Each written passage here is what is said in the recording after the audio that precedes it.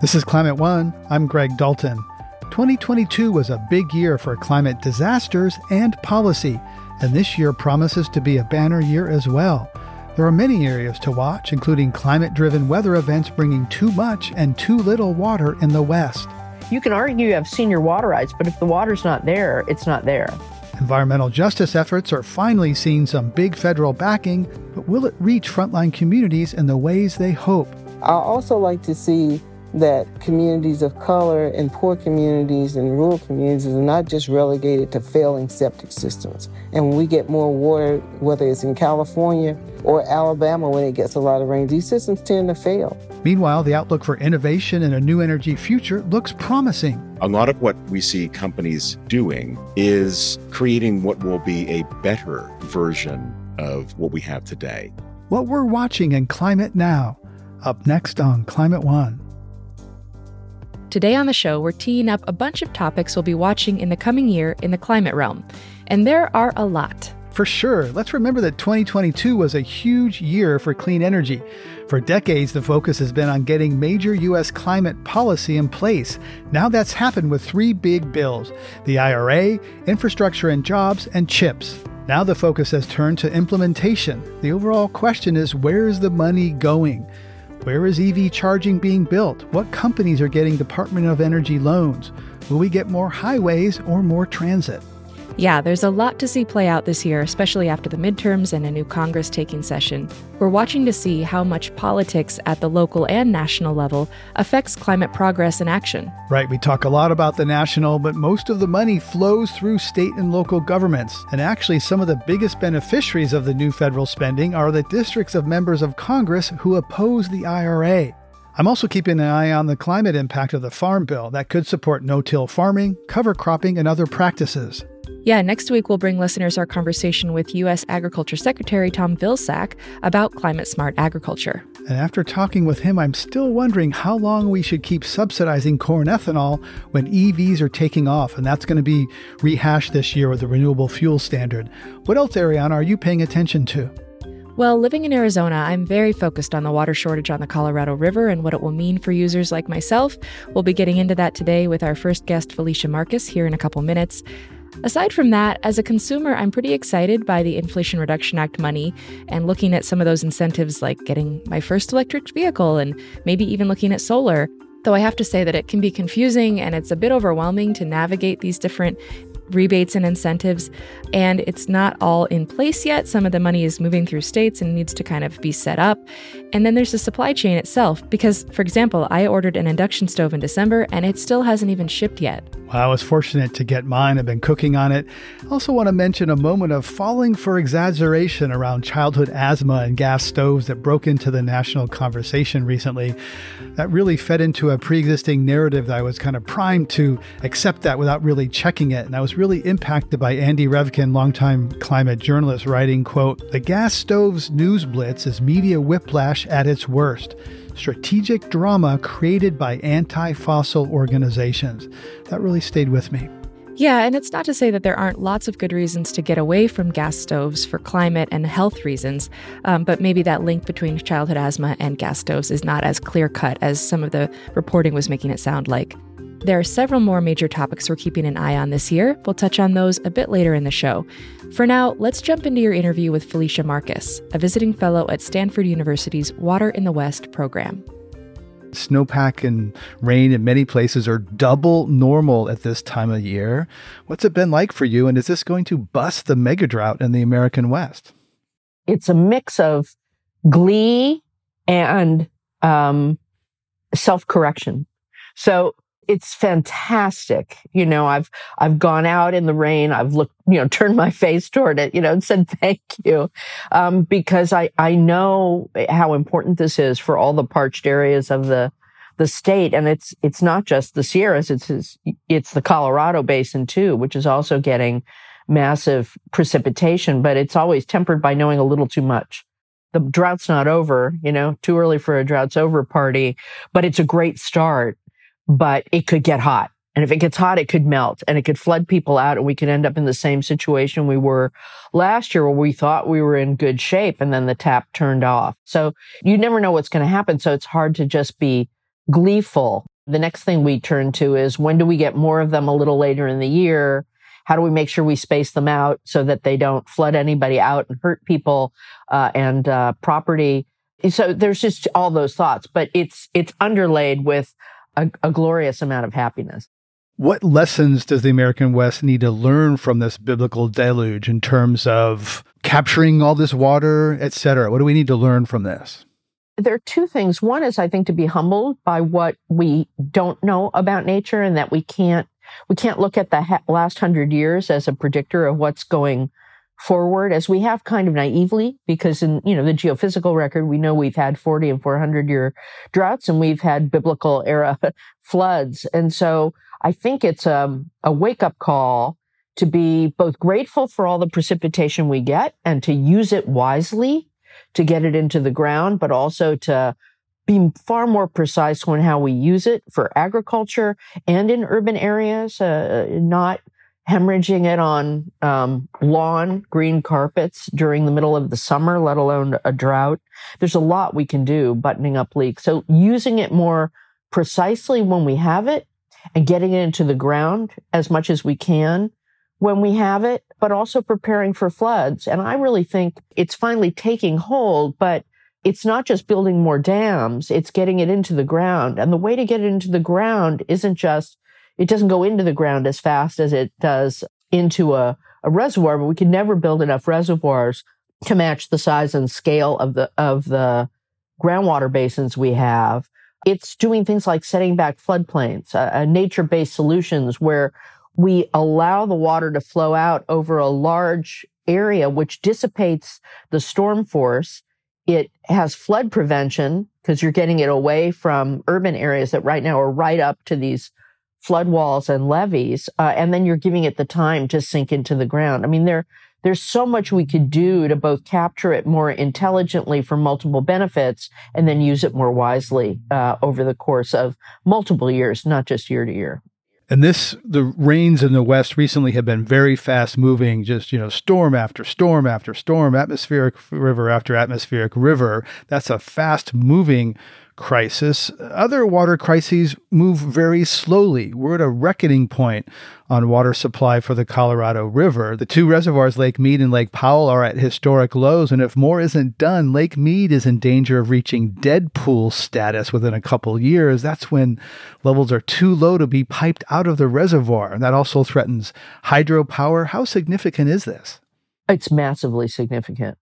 It's like there's a Barbara Tuchman book called The March of Folly that you may recall I'm very fond of. And it talks about how public policymakers, kings sometimes, and presidents and other times, have all the facts they need to deal with an issue. And they somehow ignore it for a variety of reasons. King George losing the colonies being a prime one, the Vietnam War, all kinds of examples where you had all the facts you needed to make a different choice, and yet you didn't.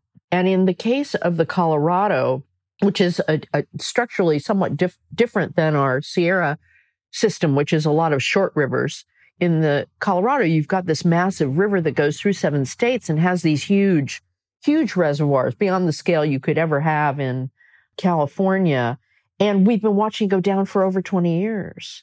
And there have been really pretty impressive agreements among the 7 states and water agencies that have forestalled, this dire state of affairs for about 6 years. So they deserve some credit for it, but it's not enough to deal with the Armageddon-like consequences of getting to the end of that very predictable chain of events, with hydropower going out even sooner than getting to Deadpool, and this crisis point that we've gotten to where the federal government has had to step in and say, look, either you come up with something or we're going to impose something you're not going to like. And in the meantime, you have the players, and I'm not going to blame their lawyers because I'm a lawyer, but sometimes you can be a little too clever by half to argue whatever your argument is vis-a-vis everybody else, where you're all going down the drain, to use a bad metaphor for this, where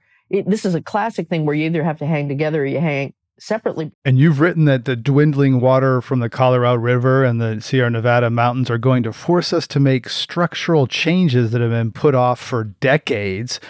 Does that mean reforming senior water rights? What other hard choices might actually get made because of the dwindling water supply in the West?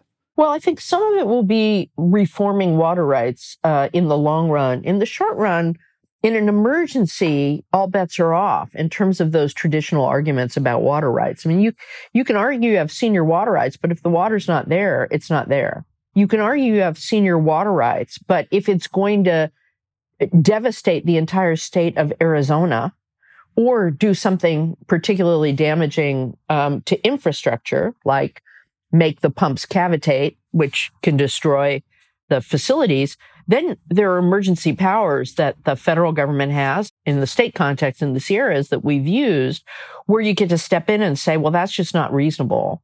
And you can trump it. So you can argue that that is a part of the water rights system, but it's a pretty radical step it's certainly in the federal context. And yeah, there'll be litigation, but the federal government's going to have to do something. So what do you think? And we're looking ahead this year. I know you're a lawyer, not a forecaster, but how does the Colorado play out? Do the feds come in heavy? Do the states make the hard choices they've avoided doing so far on sharing? How does this end?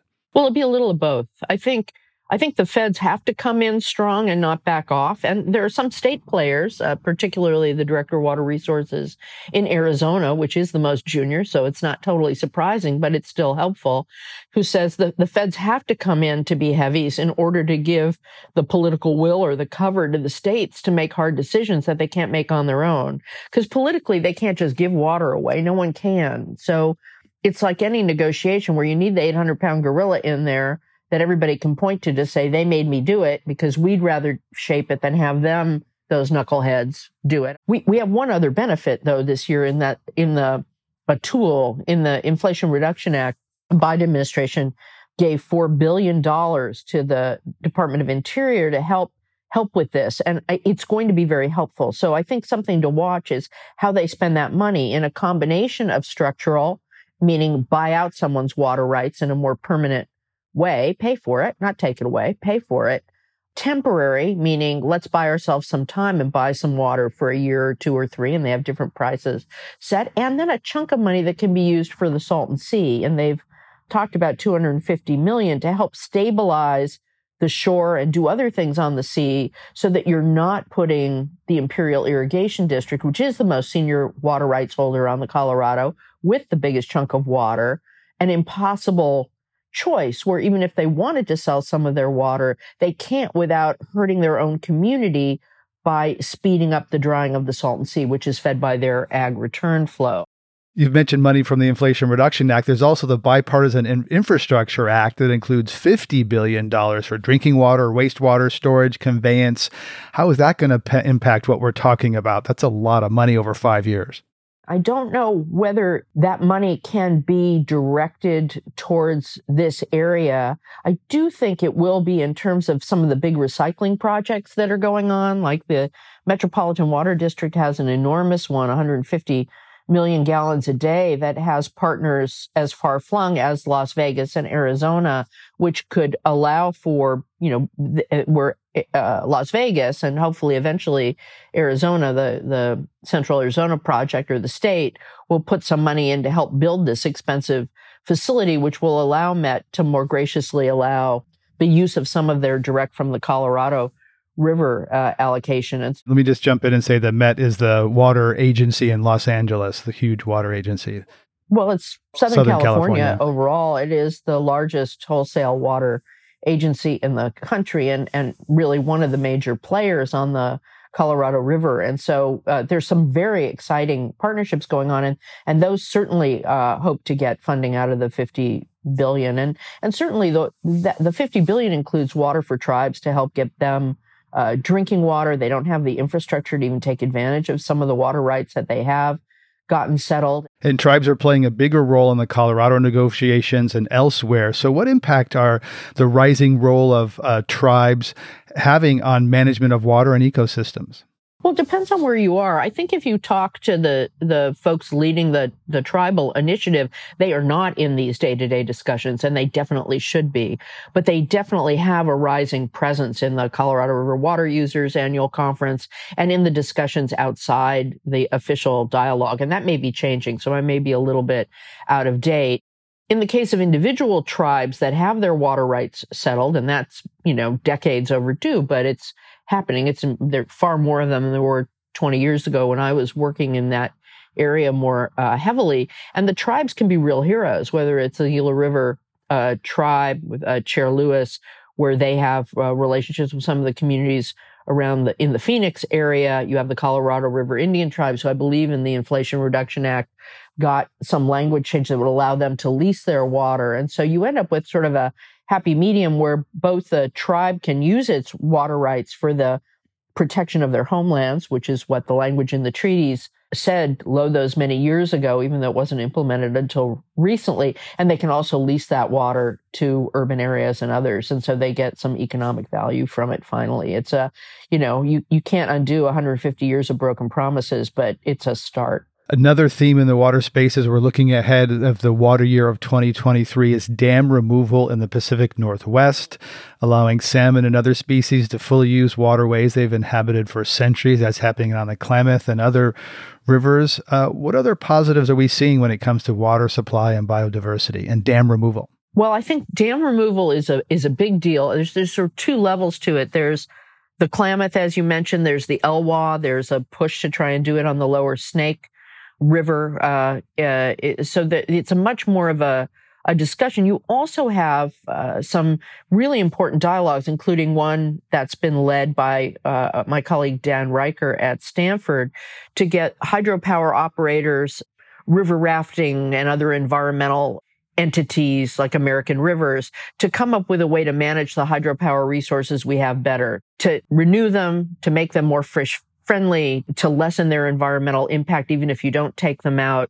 So there's a lot going on there that has a lot of promise. You also have on the flip side, and related, because it's taking out certain barriers, this whole effort, to, as we were saying, to restore floodplains and let the waters flow, to dissipate flood flow and to get groundwater, to allow water to sit long enough to infiltrate into groundwater where you get multiple benefits. I see this whole looking at more nature-based solutions or living more in harmony with nature as an enormous movement that's getting some steam. Felicia Marcus, a visiting fellow at Stanford University's Water in the West program. A pleasure to talk with you as always. Thank you. Thank you. Please help us get people talking more about climate by giving us a rating or review. You can do it right now on your device. You can also help by sending a link to this episode to a friend. By sharing with your friends, you can help people have their own deeper climate conversations. Coming up, we dive into new investments in climate tech and the prices of raw materials essential to the clean energy transition. Relatively speaking, even slightly more expensive wind and solar is still more in the money, more competitive than it's ever been with the options for fossil fuel-fired power, like coal and natural gas. That's up next.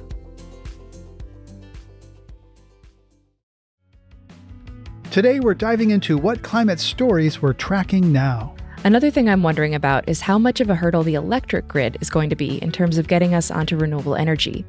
There are a lot of solar and wind projects being built, but they have to be connected to the grid in order to get the power from where it's being generated to the places that need it. And there are actually over 1,300 gigawatts of renewable energy ready to go, but the average wait time to get connected is well over 3.5 years. That's a good example of where we are now, important implementation at scale. There's a new acting chairman of the Federal Energy Regulatory Commission. This obscure agency has a lot of power when it comes to power. They claim to be streamlining the permitting process for connecting new electricity generation. And the grid is actually something we'll explore in depth in a future Climate One episode. I talked with Nat Bullard, a senior contributor to Bloomberg NEF and Bloomberg Green, about the money and markets aspect of bringing new tools and technologies to scale. We talked about the prices of wind, solar, and batteries, which have been dropping for decades and recently ticked up. I asked him why that is, and if he expects that's going to continue this year. Certainly. So The reasoning behind it, I think, would be fairly familiar to anybody who looks at the global economy right now. There is just general inflation. So that impacts the cost of wages, the costs of goods, and in particular for things like wind and solar, where the majority of their cost is up front and the majority of their cost is financed in capital markets by borrowing money. The rising cost of money makes them more expensive. But relatively speaking, they've moved much less than, say, the price of eggs or the price of gasoline as it moved in the United States in the last calendar year. And there's also something important to notice that because this exists within this sort of broader backdrop of rising costs for everything, and in particular for the cost of hydrocarbons with things like a giant war in Europe, is that relatively speaking, even slightly more expensive wind and solar is still more in the money, more competitive than it's ever been with the options for fossil fuel fired power like coal and natural gas. Right. And so are we seeing increased demand as a reason for spurring some of those price increases? There's a little bit of that, in particular in the solar sector. In the last year, we have one of the periodic but also episodic shortages for key materials. There was a fairly tight supply for polysilicon, which is the metallic input for making most of the solar cells in the world. However, what's happening with that right now is that it is lurching from under to now very much oversupply, which is going to drive the price down by about 75% from its highs last year in August. The other thing is that the solar sector, despite ticking up slightly in cost, had a really extraordinary year last year. Installations were up double-digit percents year on year, and this year are going to be up again double-digit percents year on year. The wind market is generally a little bit more stable in terms of its growth, but it's still very big. And the two of them together are really entering this point where their new generation added from each technology is very significant on a global electricity level. Just to give a little example, so the amount of new solar and wind power that was generated last year, according to the International Energy Agency, is about as much power as France consumes, which is one of the 10 biggest electricity systems in the world. And this year, it's going to be about as much as Brazil consumes. And Brazil's the sixth biggest power system on Earth. Wow, that's Yeah. exciting. I mean, It is very exciting. It's very exciting. It's a long time in coming in one sense. This is sort of the steady march of exponential growth over time. But the most important thing about that is that if those growth rates for the new power coming from wind and solar are greater than the growth rate of demand in the global grid, then necessarily other things are starting to get pushed out of the global power mix. And year on year, in particular, coming out of the pandemic, this has been extraordinarily noisy. Power demand went way, way down. It then went way, way up on a year on year basis. We had both the biggest decline in coal fired power globally in one year, and then the biggest increase in coal fired power the next year. But wind and solar is really almost a straight line up. And these two things already are more than 10% of the global power mix. You've outlined 4 major climate and energy areas to watch in 2023. So I want to kind of take each one in turn. We've already talked a little about polysilicon. Let's talk about lithium for energy storage and sort of what we've seen with those prices, ups and downs last year and what you expect will happen this year. So last year and to some extent the year before was just like skyrocketing demand. Again, a case in which we have a near-term shortage that in the market sense is only going to be solved by very high prices. We had a lot of demand, a lot of contracted demand already to supply lithium to automobile makers in particular via the lithium-ion batteries that are used in cars. We have a lot of incipient demand in the future as the lithium-ion battery becomes a prime mover of global transportation. And it takes a long time to add new supply to the mix. A mine takes time. It takes time to plan and permit.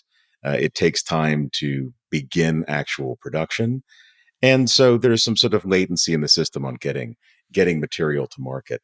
So prices were up multiple times in the last couple of years, but they seem to have top ticked, meaning that prices have sort of rolled over from their very high levels at the end of last year.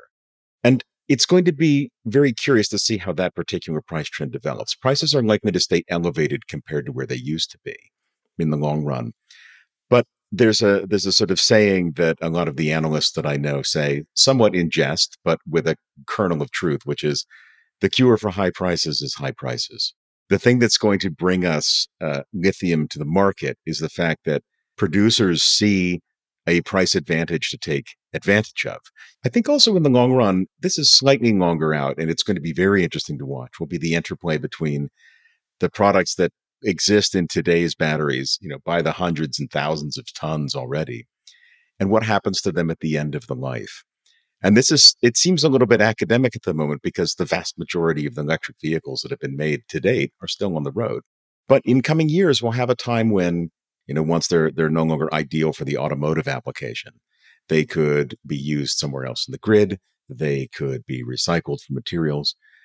Or we may find that we're in a condition where we have plenty of lithium supplied. Yeah. And I mean, we've talked on the show about Redwood Materials, which is working with Ford to already begin this process of building some kind of a recycling plant for their batteries, which is exciting. And we'll see if that industry kind of picks up. So let's turn now to investment in climate venture tech. And we want to note that you're a venture partner at Voyager, an early stage climate technology investor. You wrote that in 2022, climate tech saw a huge year-over-year increase in venture capital, with more than $70 billion invested from January to December. And then it's actually held steady at about 20 or 30% of the total venture investment over the last several years. So how should we interpret those numbers? This is a market that has, at the minimum assessment, has maintained the amount of capital flow to early stage companies in 2022 as it did in 2021. And also the general venture capital market has been way down more than, I believe, 30% through the first 11 months of last year. And so, if everything else is down, being flat can look like up. But it is really important to see that, even as the larger venture market itself got multiple times larger, climate tech scaled accordingly. I think most of the people that have capital to allocate see climate tech as a durable theme in the longer run. And a lot of investors are seeing it as well, the early stage investors, as a place to put capital. What kinds of projects are you seeing that are particularly exciting and that are receiving a lot of major investment? So I think that the things that are exciting are, first, technologies that build off of the abundance that's been created by wind and solar and lithium-ion batteries, and by extension, electric vehicles. So if we think of those as sort of technologies, I wouldn't call them solved as such, but they work very well. They're deployed at a relatively low cost and a very high volume. They're reliable. They're beginning to make a dent in the systems in which they operate. But then anything that's downstream of that, managing solar power, determining what you might do with very abundant low cost solar at certain times of day. That's one thing. The other is that people are starting to tackle, we could call them chemistry problems and not just physics problems. We're trying to displace jet fuel. We're trying to displace petrochemicals. We're trying also to some extent to displace foods, things that have a high carbon footprint through the normal processes that create our foodstuffs. These are going to be hard to do. We should be honest about it. They're going to be hard to do. They have rules, like chemistry textbook type rules that you can't get around. But it's really heartening to see that people find these solutions. And I think the most important lens on this is, and I'm channeling one of the partners at Voyager here, is that a lot of what we see companies doing is creating what will be a better version of what we have today, not just an alternative. Right. And that's true of consumer products. The induction stove is ideally way better, It is. than Radiant Electric or the old electric. And I also want to point out that there are some waits for these types of products right now. I mean, we're seeing long lines for EVs, and then there's also just a shortage of electricians to come in and be able to do these electrification things that are incentivized with the Inflation Reduction Act. So, are we seeing enough supply coming along in the future to meet this demand for these better products? So I'm fairly confident that we will be able to meet our demand for induction cook stoves and heat pumps. These are fundamentally high volume, relatively mature technologies that are a matter of sort of latency in and mismatch between current demand and current supply. I think actually what you just mentioned regarding skilled trade is probably a bigger issue because that does take time. And in this country, it takes certification. I would hope that there are people entering skilled trades who see this as an opportunity. And I'm fairly optimistic that we will see that essentially on a generational basis. So if you're entering the trade right now, and if you're looking at it from a sort of trend aspect, what we think the future is going to look like, do you think it's going to be repairing 40-year-old boilers, or is it going to be now, especially with the government there to help defray the cost of doing something new, is it installing something new? And is there an advantage to becoming the person who's smart on that? Like, I'm real versed in heat pumps, tankless water heating, photovoltaic system, solar system on the roof, maybe integrating some EV charging on site. Right. So another item on many 2023 look-ahead lists, including yours, is implementation of the Inflation Reduction Act, which we've been chatting about a bit. Aside from the consumer incentives that we've chatted about, what are some of the major areas you expect to see movement on this year? I'm going to answer that by rephrasing on where I'm worried that we won't see movement. Okay. Yeah. Where I'm worried that we won't see movement is speedy permission for things like transmission or for new manufacturing capacity. A lot of local opposition in the United States to doing large scale wind and in particular solar. Unfortunately, this has become rather political, despite the fact I would say that, doing something on fallow land where you're going to receive a steady cash flow for decades should, in theory, be a good economic driver for development. You have a lot of local opposition. I think it's safe to say that from both sides of the political spectrum in the United States, we've had a pretty thorough weaponization of planning and permission, and in particular, environmental permission processes over the past couple of decades. So honestly, that's my biggest concern, is that non-hard technical things get in the way of us meeting demand that manufacturers are ready to supply, that developers are ready to develop, that financiers are ready to finance. It would be a real shame. So fossil fuel companies are defending their revenues with aggressive action. They're doing this in the realms of policy with state laws that preempt cities and counties from banning methane gas in buildings. They're doing it through communications by casting doubt on batteries through front groups, and in financial markets, attacking investments with environmental, social, and governance, or ESG filters. So I'm curious what your outlook is in terms of where oil and gas companies are having the most success defending their turf. I think this is a good question. If I'm honest, it's a very American question. This isn't a discussion that any of my friends or colleagues in Europe ever have. It's a particularly political football here. And so in terms of real success, well, you could perhaps maintain the fossil gas hookups in all households in the United States. But if people have demand for an induction cooktop, you cannot force them to use gas, for instance. And again, if you reach the point where you have substitution on the basis that the new option is simply better or perceived as better, then you can't do anything about that either. It's the same thing with electric vehicles. There won't necessarily be any way to fundamentally create or induce more demand in these mature sectors. You can perhaps fight as long as you want to sort of maintain your share of the mix. And look, in almost every assessment of the very long term, even very conservative projections like from the International Energy Agency will say that we're probably near the peak demand for hydrocarbons, at which point the competition becomes intra-sector. It becomes which companies are best positioned in that particular production to maintain their market share or take market share away from others as the market itself changes in fundamental volume. Which EV is better as opposed to an EV versus an internal combustion? And that's right.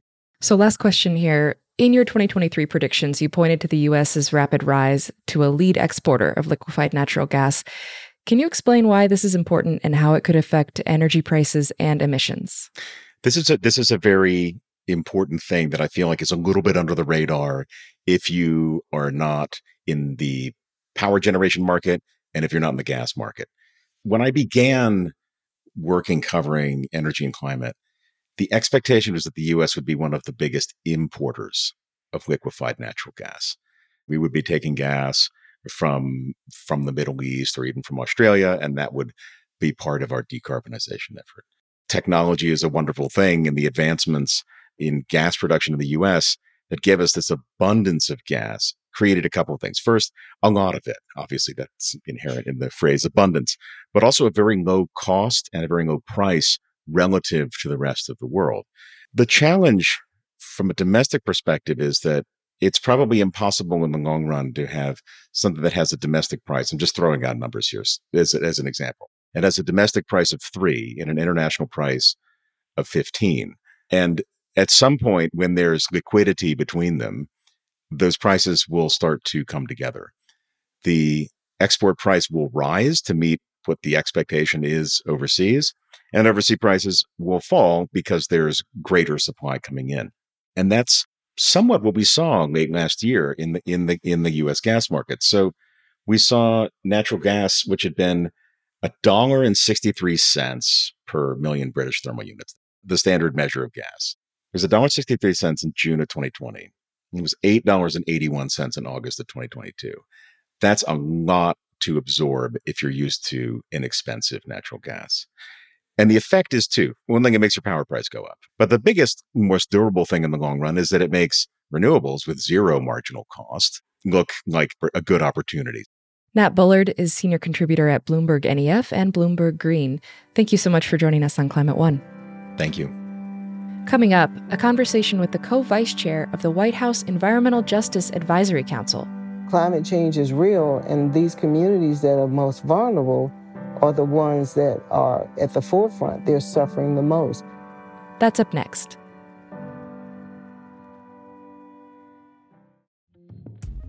Today, we're previewing some of the major climate topics we're watching right now. One area where we hope to see more progress this year is environmental justice.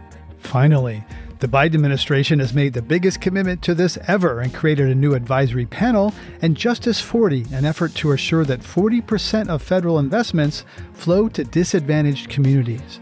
And the EPA is working on a lot of regulations that would reduce air pollution, though it's under a tight time frame to get them done. Those include tighter rules on particulate matter and new emission standards for heavy-duty vehicles, which could really improve the air for some impacted communities. There's also money for tribes to access water and infrastructure, money for Superfund cleanup, and whenever there's a lot of money thrown around, it raises the question of whether it will be distributed equitably or money will flow to power. And you chatted about this with Catherine Coleman Flowers, an accomplished environmental justice advocate who currently serves as co-vice chair of the White House Environmental Justice Advisory Council. The Inflation Reduction Act includes $50 to $60 billion for environmental justice projects. That's the biggest amount ever directed at communities that bear disproportionate burden of pollution. There's also $55 billion for water projects, something very important to you, and the bipartisan infrastructure law. As this money starts to be dispersed this year, what are you looking for? What is the potential and what are the potential pitfalls? Well, what I'm looking for is hopefully resolution of some long-standing problems that have occurred in this country in environmental justice and rural communities. I think the pitfalls are making sure that those communities have the technical assistance they need to get access to the funds, and also to have the expertise they need on the ground for it to be used in the best possible way to solve the problems they're trying to resolve. Right. Getting these government grants can be difficult. Obviously, there's lots of rules in place to make sure it's used properly, et cetera.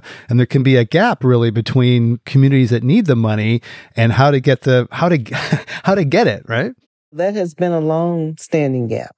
That's why we see communities that can afford lobbyists and have a staff of people that do grants and development and so forth always get the funds, and the ones that don't have it do not get the funds. So this administration was intentional about making sure that technical assistance is available. If the technical assistance is available and people have access to it, I think then we have more people to get access to the grants. If not, then of course we have to start all over again. Well, federal funds often flow through states to projects on the ground, though a study from the Environmental Policy Innovation Center at the University of Michigan found that states are less likely to tap federal funding for poor communities when they have large numbers of people of color. So what are the obstacles to getting funding to the people on the ground? Well, I think that the problem is not so much just people of color. I think the big obstacle is that a lot of these states want to do what they want to do with the money. You know, I come from an era where the only reason we even had any kind of affirmative action where people of color were allowed into certain jobs or any kind of obstacles were removed was because of federal intervention. And likewise, I think that what we see being fought out across the country, it used to be in the South, but it's not just in the South anymore, is this whole thing around states' rights and the states being able to determine what they want to do with the money. And clearly, some of these states have systemic issues that have existed for a very long time when it has come to spending federal funds, where the funds were going, and usually have enabled some of these problems to continue longer than they should have. And that's why it's important for activists on the ground to be engaged and involved. I think that's also why it's important for us to have the White House Environmental Justice Advisory Council.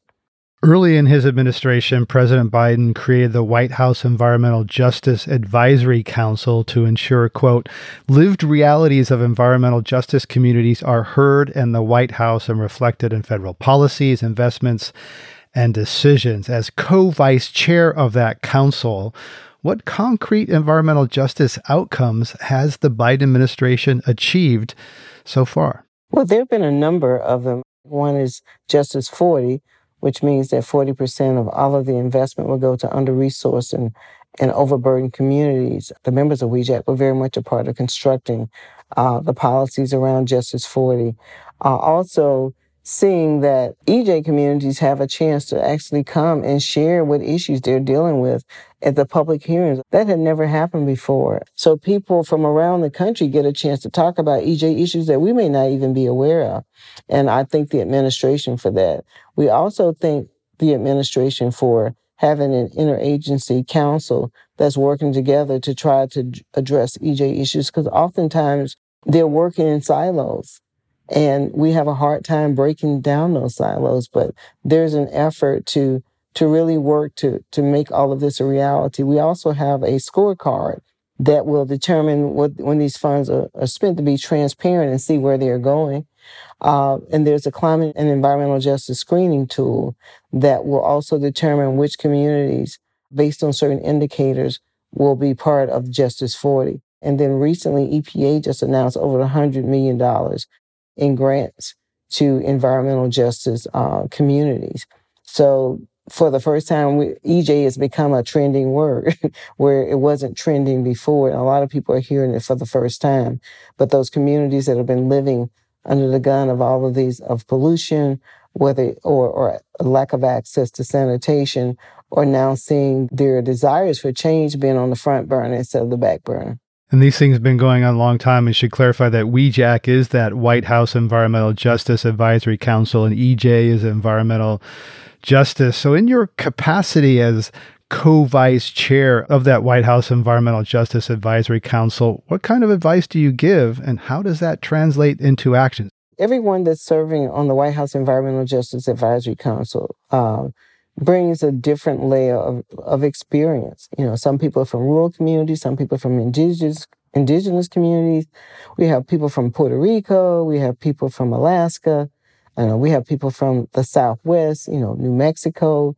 People have seen a variety of environmental justice issues that have not been addressed. I mean, recently we had some people testifying who had been exposed to the nuclear testing that was taking place in New Mexico.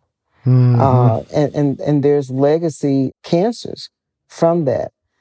So I get to learn a lot just by listening to all the different things that people are dealing with across the country.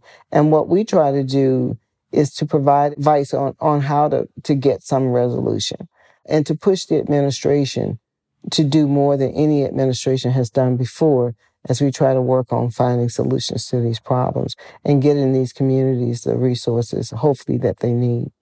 Some environmentalists are concerned that IRA funds can be used to expand freeways, LNG export ports, which could increase pollution in nearby communities already burdened disproportionately by pollution. What areas do you see as most problematic?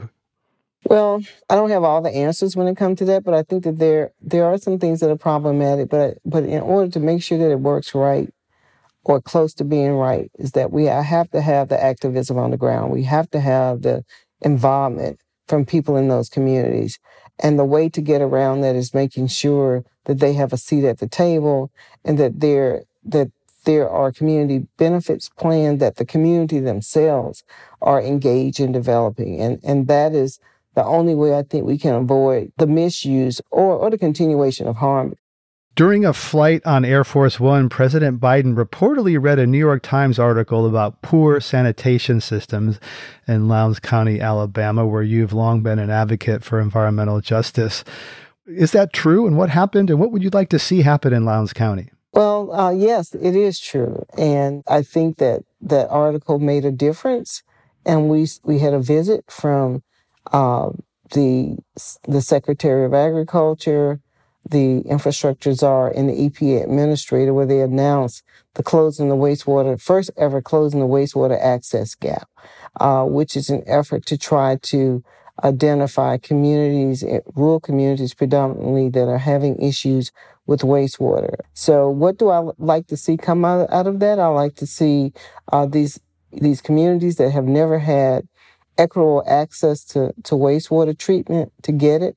I also like to see that communities of color and poor communities and rural communities are not just relegated to failing septic systems and not taking into account climate change, and that climate change is real. And when we get more water, whether it's in California that just got a lot of rain, or Alabama when it gets a lot of rain, these systems tend to fail. And we have to, I hope it out of this inspires a type of innovation to deal with wastewater treatment that can make it accessible to people in rural and poor communities. So how would you grade Biden's environmental justice record halfway through his term? Well, I have to give him an A for effort, because a lot of what is happening is historic. It's never happened before. So it's not like, when you have to measure it against very little happening and then you have a whole lot happening, but in the scheme of things, there's a lot more that needs to happen. But I give the Biden administration a lot of credit, because from the very beginning, when I heard them say the word environmental justice, early on in his administration to now, I think they've been trying to really put some action in there. And we got to continue to have additional action. But I'm glad that we have an administration that's willing to listen. And hopefully we can push them to do more things than anybody else has done before, and more than they've done up to this point. What else are you keeping an eye on for the coming year in terms of environmental justice policy and funding? Well, I would like to see not only people get funding, but to actually see some built projects that can have an impact on the people's lives, and, in terms of decreasing pollution, making sure that we reduce emissions, that frontline communities are not suffering from lack of water or contaminated drinking water, to make sure that a lot of communities that right now do not have access to sanitation can flush their toilets and don't have to worry about seeing it in their backyards or front yards. A lot of these things we have to deal with. I mean, for me, I'm very concerned about climate justice. Personally, I live in a community now that is in Tornado Alley. Recently, I spent most of the day when they had those rush of tornadoes in Alabama. I spend a great deal of that day hiding in a closet. So climate change is real, and these communities that are most vulnerable are the ones that are at the forefront. They're suffering the most. We have found out, for an example, that some of the people in one of the counties next to Selma that had a tornado to come through there. Actually, they had probably more deaths in that area, in that county, than they did any other county in Alabama that day. Most of those people are living in mobile homes. We have to have more sustainable housing for people.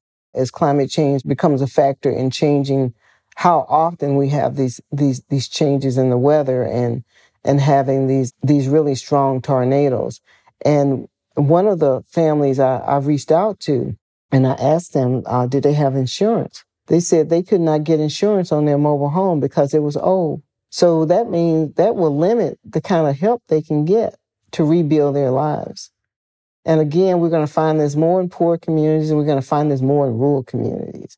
And I find it hard to believe that anyone with a heart in Congress or in the states will not provide policy to protect all families, no matter where they live, whether they're in rural or urban communities, whether they're rich or poor, when they're dealing with these weather events.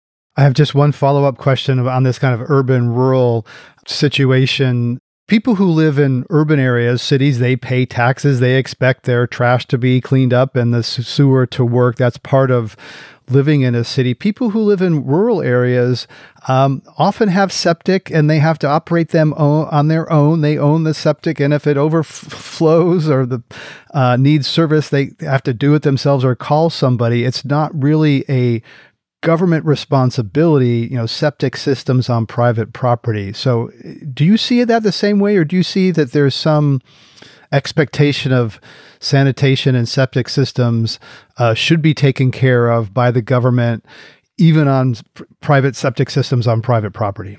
Well, I have private property, and I live in an urban area right now, and my septic system is being taken care of by the city.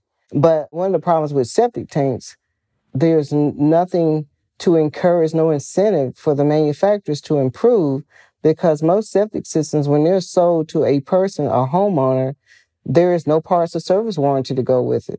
Even when you buy a car, there are certain expectations of parts and service warranties to go with it. You don't feel like you have to go to the government to get them to do it. I was told by one engineer that I spoke with that most septic systems are built with the most degraded form of cement there is. That's one problem. The second problem is, as a homeowner, when you buy the septic system, shouldn't a septic system be built to at least last as long as a mortgage? I mean, we have to change those paradigms, because the way they are now, it is impacting public health. When it goes to our rivers and streams, it's not staying on private property. It's impacting all of us.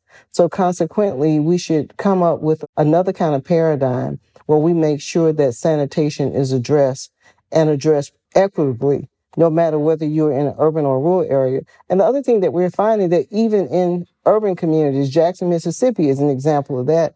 Mount Vernon, New York is another example, where every time it rains, they have sewage coming back into their homes. I've heard from people in the Bronx that talk about when they had rain events in New York, sewage flooding into their basements. That's a problem, because the infrastructure is not built to deal with the current realities. Well, Catherine Coleman Flowers, founder of the Center for Rural Enterprise and Environmental Justice and co-vice chair of the White House Environmental Justice Advisory Council. Thank you, Catherine. Thank you. On this Climate One, we've been looking ahead at what lies in store for climate in 2023. We'll continue covering all these issues and many more on our show this year. Climate One's empowering conversations connect all aspects of the climate emergency. Talking about climate can be hard and difficult and exciting and interesting, and it's critical to address the transitions we need to make in all parts of society. Please help us get people talking more about climate by giving us a rating or review. You can do it right now on your device. You can also help by sending a link to this episode to a friend. By sharing, you can help people have their own deeper climate conversations. Brad Marshland is our senior producer. Our managing director is Jenny Park. Our producers and audio editors are Ariana Brocious and Austin Colon. Megan Basilia is our production manager. Our team also includes Sarah Catherine Coxon and Wency Shada. Our theme music was composed by George Young and arranged by Matt Wilcox. Gloria Duffy is CEO of the Commonwealth Club of California, the nonprofit and nonpartisan forum where our program originates. I'm Greg Dalton.